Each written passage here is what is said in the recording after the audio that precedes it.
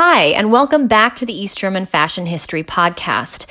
For this month, we'll be focusing on the GDR's ambitious textile industry, its setbacks, and the role DIY culture played into all of this. For this episode, we'll take a closer look at the ambitions and ultimate legacy of synthetic fiber production and its material culture in the 50s and 60s. The first half will explore a general chronology of developments and setbacks, while the second half will go into three major synthetic fabrics that defined the material culture of the GDR. On our next episode, we'll pick up with the developments of the 70s and 80s, as well as dive into DIY fashion and clothing. Now, DIY was born out of an inter to post-war existential necessity that really blossomed into a trend for the latter half of the 60s, and we'll look at how synthetics relate. Generally speaking, there were some chronic infrastructural problems with having a planned economy, and this really became ever more pronounced in the garment and textile industry as there were acute shortages and surpluses, even into the 80s. Teil 1, Part 1, the 50s. So by the early 1950s, SED party leader Walter Ulbricht was already advocating for the domestic production of artificial fibers, as he believed this was the key to achieving many of the SED's political and economic goals. Funny enough, this was a shared belief of the Nazis as well in their common quest for autarky. With a steady and consistent production of high-quality synthetic threads, the SED believed they could, 1, end their expensive reliance on imported natural raw materials, 2, increase exports, 3, raise the standard of living of citizens with long-lasting fabrics. But realistically, though, the 1958 chemical program may have stipulated dramatic improvements, but it was really slow to take hold. And quality didn't match quantity despite the heavy publicity. Now, here are some figures to show how rapid and half-baked this was. During the 1950s, exports doubled between 1950 and 1955, and the total production of synthetic fibers rose from 3.6% in 1963, 36% in 1969, and 90% in 1980. So quantity, however, can never really be equated to quality, and this issue with good quality is historically rooted in East Germany textile production. But we have to think about clothing production. Now, in order to make a garment or a textile, this can involve over 100 steps, from sourcing material, harvesting, refining raw material, to spinning and dyeing yarn. And the GDR textile industry experienced major problems throughout every single stage of production. The initial difficulties with quality started with pre-war Germany, which had imported its entire supply of cotton and a large portion of its wool. Because they were able to afford this, the Soviet Union continued with this wartime trend and increased domestic production of spun yarn, which had very strong capacities. Even though this was to be their strength, though, East Germany and East German factories spun yarn of poor quality, and problems with chemical preparations often stopped the production altogether. So imagine being a project manager or working in operations. This must have been a constant headache.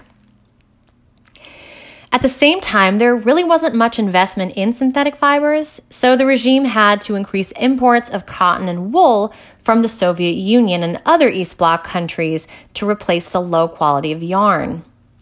Imports, which compromised half of the GDR's raw materials until the late 1960s, were of relatively poor quality. Low-grade cotton and wool would be combined with cheap dyes and would create dull drab colors that bled through after the first washing. And this was probably where the stigma of East German fashion being known as for its dull drab colors could have stemmed from, among other things and biases. Throughout the 1950s, the GDR used other socialist countries, and especially the Soviet Union, as a sort of dumping ground for surplus production. A lot of this wasn't even dumpable and was thrown away even for Comecon countries, which were severely economically disadvantaged countries like Bulgaria and Romania, would just throw in the trash. Eventually, Soviet bloc countries were saturated with all of this stuff, for lack of a better term, and it was nation states like Czechoslovakia, Hungary, and Yugoslavia that produced less expensive and better products than the GDR. Now, two major achievements of synthetic textiles and production in the 50s, however, was the massive branding of Malimo in 1952 and Dediron in 1959 and their production. 60s.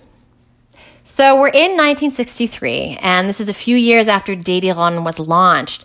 And this is indicative of the GDR's initiative for synthetic fiber production, because the East German government then releases a stamp that says, Deutsche Demokratische Republik, Chemie für Frieden und Sozialismus, which translates to the German Democratic Republic, Chemistry for Freedom and Socialism. Personally, as a side note, I'm always very reluctant and suspicious of countries, really any country, West, East, North, South, that overstate the importance of freedom. It's like the old adage about good writing. You want to show it, you don't want to tell it. Now, throughout the 1960s, especially the latter half, prices for textiles and garments increased dramatically because the increased use of synthetic materials.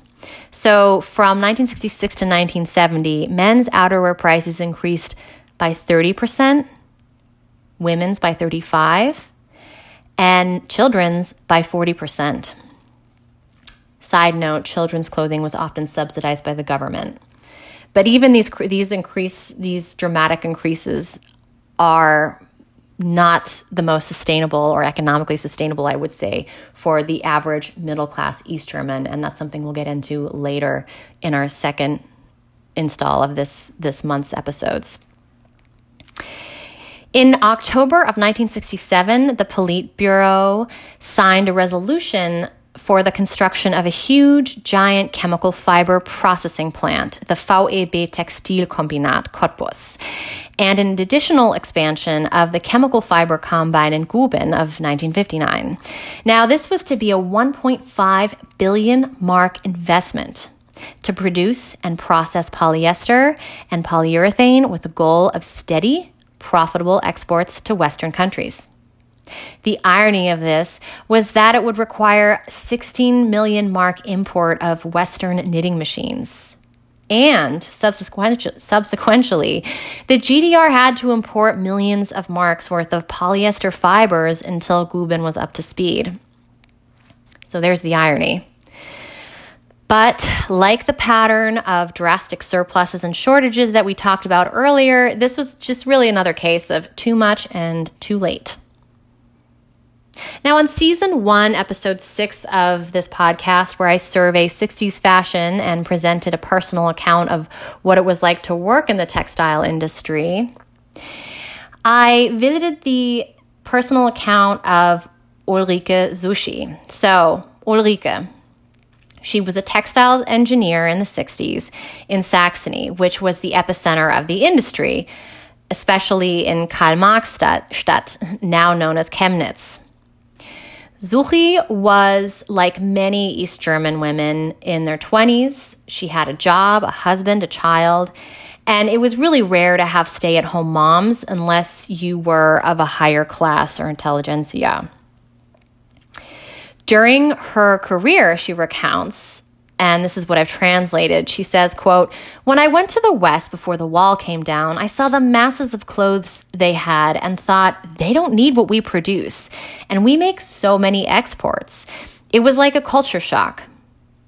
We may not have had a lot, but we made the most out of what we did." Now, Zuhri goes on to stress that a lot of the fabrics they produced had brilliant colors and of good quality, but the majority of that would be exported to the West. Now, for an interesting context for fashion of the 60s and 70s, this is at the time where she had been working and living, one of the major trends that she would have come across and possibly worn were paper clothes. Now, this was a micro trend from the late 60s to the 70s, and it was also a huge, all the rage kind of fad in the West as well. The first collection of paper clothes to appear in the GDR was in 1968, and it sold out so quickly that the fabric was turned into fleece to expedite things. Now, these weren't actually made out of paper, but had paper-like quality. To get these colorful, geometrically patterned garments, you just had to cut out a pattern that cost 11 marks and 50 pfennigs, and this was made out of 60% viscose, 20% Dederon, and 20% polyester.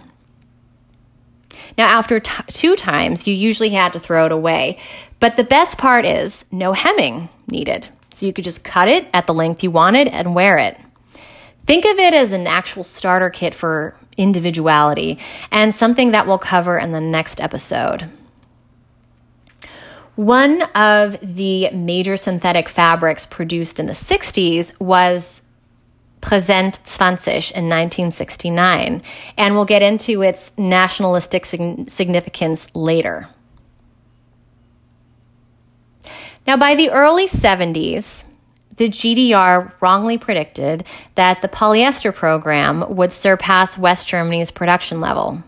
Sadly, though, there wasn't the demand they expected as Western countries began to shift production to new, lighter synthetics. And they would mix synthetics with natural fibers. So again, another case of too much, too late in hitting this well-known, what was called the Chemiefaserwelle. East German.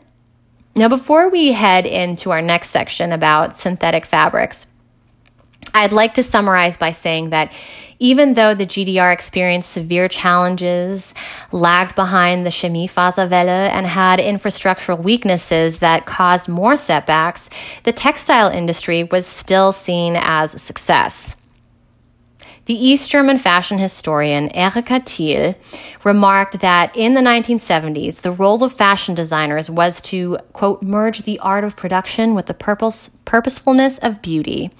And like much of the socialist fashion ideals that favored science and technology over creativity, the GDR in a way had superseded this belief. East Germany was considered a sort of test kitchen within countries of the East Bloc for research.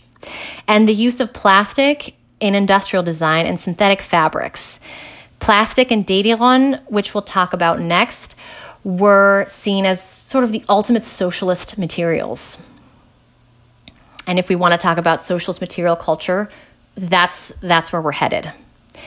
Now, at fashion shows, the outfits designed by the DMI, Deutsche Modeinstitut, used Dederon as well as the classic and traditional Plauener lace. And this really is, if you think about it, a uniquely branded socialist German product or collection. Hungarian women's weekly Nők Lapja, apologies for the mispronunciation, congratulated the DMI and its strong relationship to the Textile Research Institute, saying, quote, "Thus, the chemical industry has a very important role in the GDR's clothing production. That is why they export to every part of the world, including France. The main advantage is that each outfit is worked out scientifically. The other secret is that everything is made out of nylon, but using a special methodology that allows air to circulate throughout the dress." Note that the author refers to it as nylon and not as Dediron. Teil 2, Part 2. Now moving on to our second half, I'll be discussing 3 notable synthetic fabrics from the GDR. First step, you guessed it, Dediron. If we think about denim and what it is to Americana, then Dediron is really that equivalent to GDR and its material identity. And it was found in everything. You can still find dress shirts and smocks in the DDR Museum today, but Dediron, which is essentially nylon 6, was renamed and branded in 1959. And it was produced by the following people's own factories. And get ready for this. This is going to be a bit of German coming your way. For all the textile nerds, you're going to be excited. Just hang on, and I'll also list these companies in the blog. So Dediron was produced by VEB Chemie Faser Kombinat Wilhelm Pieck in Rudolstadt-Schwarza. Secondly, it was also in the VEB Chemie Faserwerk Herbert Warnke in Wilhelm Pieck Stadt Guben. And in the VEB Chemie Faserwerk Friedrich Engels Premnitz hergestellt. And if you think it's the same Engels as Marx and Engels, you're damn right. So Dediron, spelled D-E-D-E-R-O-N, was named that way to mirror the DDR, the Deutsche Demokratische Republik, or in English, the GDR. And it could be found in everything from stockings to pretty much any women's, men's, or children's wear garment. And fun fact, when I did a quick search on eBay Germany, I came across a plethora of Dediron aprons in the most prismatic patterns ranging from 3 to 28 euros, but you can also find it on Etsy. Second up, Präsent 20, or present as in current, not as in a gift. Now, this was a fabric developed as a present in honor of the 20th anniversary of the GDR in 1969. Some of the others included color television and the Berlin TV tower, which I think are hard to compare to as gifts. But if you check the blog on Monday, I have a quick YouTube clip about this whole event, the anniversary. Anyway, so this was made of a polyester silk that was ironically imported from West Germany to be produced in Cottbus on a circular knitting machine. Now, for those of you who aren't familiar with this, a circular knitting machine is what's used to make socks and stockings. This was also a versatile fashion fabric that was great for outerwear, but also had a very static quality. Now, the general consensus of the success of Präsent 20 is a wary one. On a GDR info card, these are individual sheets that discuss everything from eating ice cream, Christmas shopping, and popular magazines in the former East Germany. The general remarks about Präsent 20 were that the textile industry and the textile machine building in the GDR has a good reputation, some say, by the day. But Präsent 20 will appear on the market. That is, of course, an exaggeration, but it is correct that the initial euphoria that accompanied the launch of the product gave way with increasing skepticism. And this skepticism was, I think, a nationally felt belief or philosophy, I think, in terms of GDR citizens, because they were constantly experiencing well into the late 60s these dramatic shortages, surpluses, poor quality, hard to find items. So, of course, it was met with skepticism. Additionally, now, if you're interested in purchasing any vintage pieces made by Präsent 20, you can still find a few items on eBay Germany. For an example, I found a men's suit jacket for €79.90 and a women's skirt for €6. Now, last of our synthetic fabric roundup, Malimo. While this was first developed in the 40s, it got its initial patenting in 1952 when this is more of like a towel-like fabric. And Malimo is not only a fabric, it's also a machine, and it received limited success in the UK and in the United States. By 1984, there were 1,000 machines producing 1 billion yards. Now, what is Malimo? Well, it's essentially stitch bonding. Stitch bonding is a technology that uses non-woven sewing and knitting processes to produce a variety of fabrics, which would be used for home furnishings and applications. Now, if you'd like more information on this, I would recommend the book Malimo & Co. Mode in der DDR zwischen Traum und Wirklichkeit, or that translates to Malimo & Co. Fashion in the GDR between dreams and realities. This is more of like a technology than it was like a hardcore synthetic fabric.